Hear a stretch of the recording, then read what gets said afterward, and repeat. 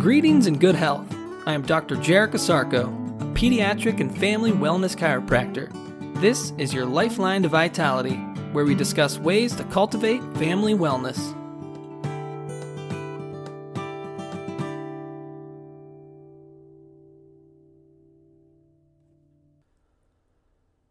Hello and welcome back to another edition of your Lifeline to Vitality. Today, let's answer the question, does Dove deliver? A new line of Dove products is making claims to nourish a baby's microbiome. This claim should bring up some questions as a consumer. I feel a lot of times companies will glob on to the newest health buzzwords that are circulating through the culture at the time to sell a product. Whether it's organic smart water, gluten-free eggs, or non-GMO toilet paper, salespeople learned ages ago that science sells. So labels and ads often use scientific terms, quoting the Harvard Medical School. I'm not saying that the words and concepts themselves, such as organic, gluten-free, and non-GMO, are not beneficial health choices, but they need to be scrutinized properly if they are to be considered a viable addition to the product they are attached to. I think it's important to research any and all health claims that are touted by a company who sometimes is more interested in the bottom line than the health outcomes of their products. So before delving into if these Dove products work and how, let's unpack some terminology. What is a microbiome? On your skin and in your body live trillions of different bacteria, fungi, parasites, and viruses. Now before you go and run for the nearest hand sanitizer or antibiotic, realize that these germs coexist with us in a healthy symbiotic relationship. Half of the cells that are found in and on you are not your cells at all, but are in fact thousands of different microorganism species. When we break down the word microbiome, we see that micro means small or minute, and biome means a major ecological community, such as a rainforest, grassland, or desert. Just how a tropical rainforest is made up of thousands of different organisms working in harmony with each other to ultimately benefit the whole environment, your own human cells form an ecological community with different bacteria, viruses, fungi, and parasites to benefit the human body. New scientific research is now labeling the microbiome as a supporting organ of your body. The research is showing how the microbiome supports and promotes a lot of our human functions, such as digestion and immunity. What I find most fascinating about the microbiome is that the microorganisms that make up the microbiome are completely unique for each person. Your microbiome is different than my microbiome, similar to how your fingerprint is unique to you alone. The external microbiome is first initiated during our delivery as we travel through the birth canal, and then the internal microbiome is first established through the drinking of our mother's breast milk. This first exposure is completely dependent on the microbiome found in your mother. As we develop, so does our microbiome develop through different positive or negative environmental, dietary, and stress responses. The microbiome consists of both potentially harmful microorganisms and helpful microorganisms. A higher population of the bad can lead to negative effects of sickness and susceptibility to disease processes. In a healthy or balanced microbiome, a symbiotic relationship occurs between all the good and bad microbiota, and health can be maintained. The scale can be tipped in the negative, though, through different poor dietary choices, compromised immunity, stress, antibiotic overuse, and other over-sterilization procedures. Ways to promote a healthy microbiome is to eat and consume probiotic and prebiotic-rich foods, beneficial stress coping mechanisms, and decreasing the use of general antimicrobial products, to name just a few. The details surrounding the microbiome is new, but the overall conversation of nurture, nature, environmental, hereditary, or soil seed when it comes to health and disease is not. Nurturing the soil of the environment might be a newly accepted concept of the mainstream medical community, but it is nothing new to chiropractic. Quoting Dr. B.J. Palmer, while other professions are concerned with changing the environment to suit the weakened body, chiropractic is concerned with strengthening the body to suit the environment. Before answering what a prebiotic is, it would actually be better to define what a probiotic is. A probiotic is a microorganism, usually either a bacteria or yeast, that is beneficial for the body and its microbiome. These good microorganisms help maintain and improve the other good microorganisms in the body. The greater ratio of good to bad bacterium help keep the proper balance of the microbiome. This healthy balance comes down to real estate. If the good bacteria are in higher numbers, they will take up more space on the skin and in the digestive tract, thus preventing the bad bacteria from overpopulating. For example, let's say you take an antibiotic one day when you feel sick. Antibiotics are designed to kill any and all bacteria they come across by disrupting their cell wall and DNA structure. As of yet, there is no such thing as a probiotic-sparing antibiotic. So as the antibiotic passes through your digestive tract, a large percentage of the bacteria, both the good and the bad, get wiped out. This now creates a two-pronged problem. The majority of the more aggressive bad bacteria have started to create an immunity to the antibiotics. They have learned through their fast reproduction rate to strengthen their cell walls so the antibiotics can't penetrate them. So as the antibiotic passes through the digestive tract, killing off their bacterial real estate competition, they survive unscathed. They now have more space to repopulate and spread their domain. This throws off the normal balance and can create not just illness, but disease. I will expand on this further in another podcast in the future, but a majority of illnesses we take antibiotics for are actually viral in nature. Antibiotics don't affect viruses at all. So what is a prebiotic? Prebiotics are the nutrients for the bacteria of the microbiome. Prebiotics are usually high in fiber and act as food for the human microflora.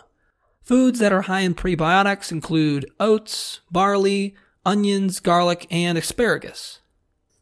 Prebiotics help improve the balance of the microbiome by keeping the good bacteria fed, alive, and healthy. Does the lotion and body wash from Dove actually nourish a baby's prebiotic skin? When we define the word nourish, we see that it means to maintain, support, and feed. The old adage of you are what you eat can also be said of your skin. Nourishing or feeding your skin the right ingredients will determine the wellness of your skin. So let's look at the ingredients found in the lotion and body wash to see exactly what is feeding your skin in these products. A red flag for me right out the gate is that Dove states that the ingredients are made with 100% skin natural nutrients to help delicate baby skin retain its natural moisture. The phrase skin natural nutrients has an asterisk attached to it that reads, "Our nutrients are identical to those found naturally in the skin." So their ingredients are identical to those naturally found, but aren't actually naturally found on the skin. This is a tricky way that companies can tout that their product is natural when in fact they are really artificial or synthetic. I am not claiming to be an expert in chemistry, beauty products, or anything like that, but I do think it is important to research the products you use and the ingredients that make them up, whether you clean with them, ingest them, or place them on your skin. When looking at the ingredient list on the back of any product, the ingredients are listed in order of predominance.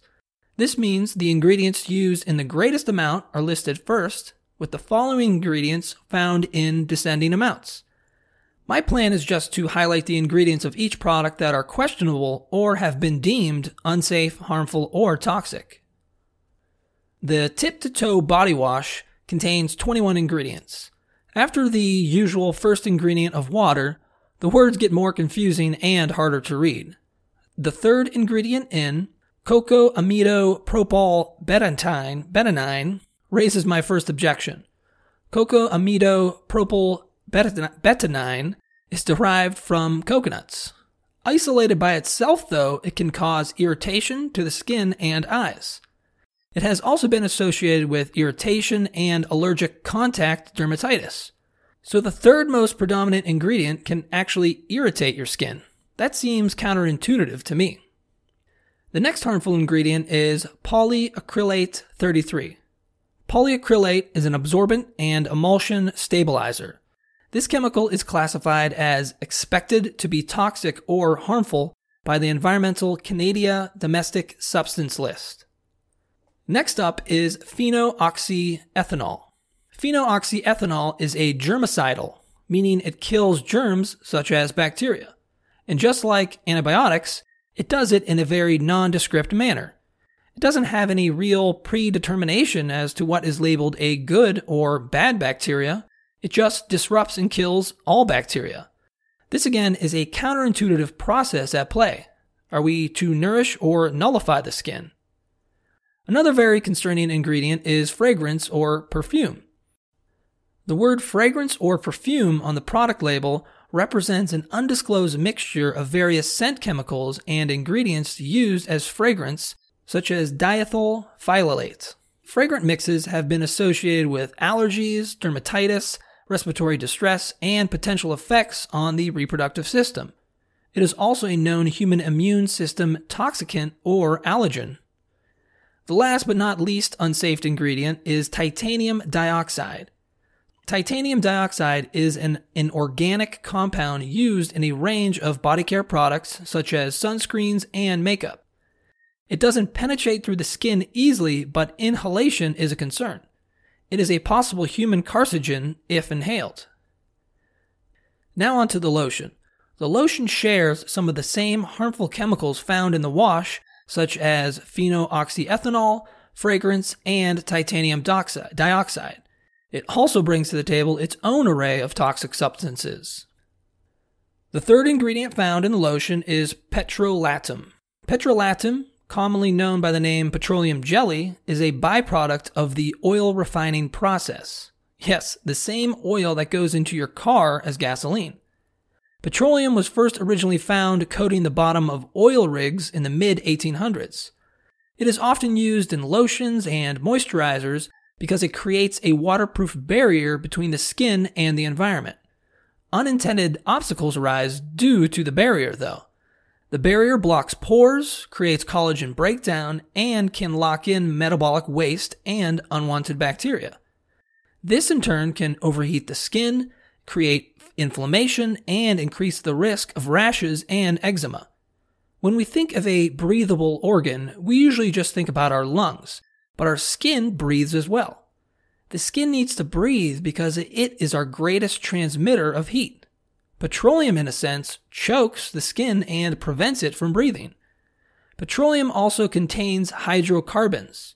Hydrocarbons are found in all petroleum and natural gas products and cannot be metabolized by the body. Hydrocarbons contaminate the body and can create hormonal, allergic, and autoimmune problems. This highlights another point of contention. Dove claims that 100% of its nutrients used in their products are identical to those found on the skin. Hydrocarbons are not naturally found on the skin since they are something that is not metabolized or created as a byproduct of metabolism.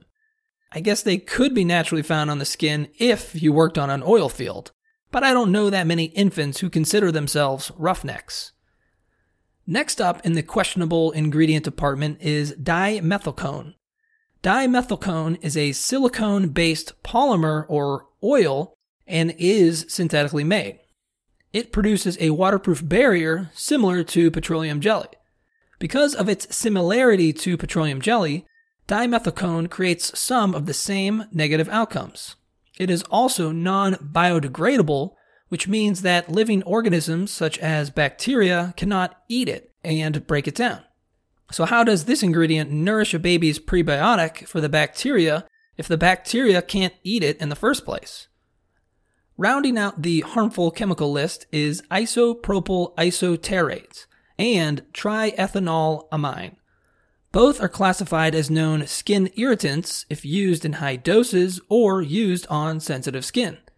Babies are known to have more sensitive skin compared to the general population. Because of this fact, any dosage of any product, especially one that is known to be an irritant to the skin, should be questioned. Again and again, I see hypocritical underpinnings with the ingredients found in the body wash and lotion.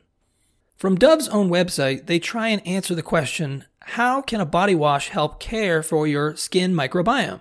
And their answer, 2 words, gentle cleansing, because being gentle to the microbiome starts with being gentle to the skin. That means using products that respect the skin's pH and its microbiome while you wash. We've got you covered. All Dove body washes are formulated with 100% gentle, sulfate-free cleansers and are mild to skin pH as water. So you'll get beautifully nourished, soft skin while respecting your skin's microbiome. So, does Dove deliver on its claims? In my opinion, it does not. I fail to see how either the wash or lotion can nourish the microbiome in any way, shape, or form with all the illogical ingredients I presented. For my research, I didn't find ingredients that maintained, supported, and fed the skin, but rather ingredients that irritated, inflamed, and destroyed the skin. Putting in flowery words and phrases such as gentle and respecting your skin doesn't negate the fact that some of the ingredients in these products actually agitate and disrespect the skin. I want to conclude by saying that it's not my goal to shame or badmouth anyone if they are using these products or similar products on your children. My job is not to tell you what type of body wash or lotion you should be using as a parent on your child. How you maintain, support, and feed your child's skin, body, mind, and soul is your business. My intention, though, is to provide information on topics that can affect health outcomes in either positive or negative ways. Healthy choices are important, but only when you know exactly what you are choosing.